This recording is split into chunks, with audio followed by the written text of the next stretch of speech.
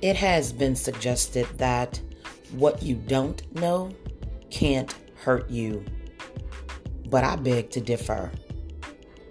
I have learned what you don't know can and will hurt you. Each week on Meeting of the Minds, my goal is to challenge the average mindset to start a meaningful and impactful conversation in the hopes of changing our behavior. Can you look at things from a different perspective? Will you look at things from a different perspective? And should you look at things that can create and propel the mind to the realm of possibilities?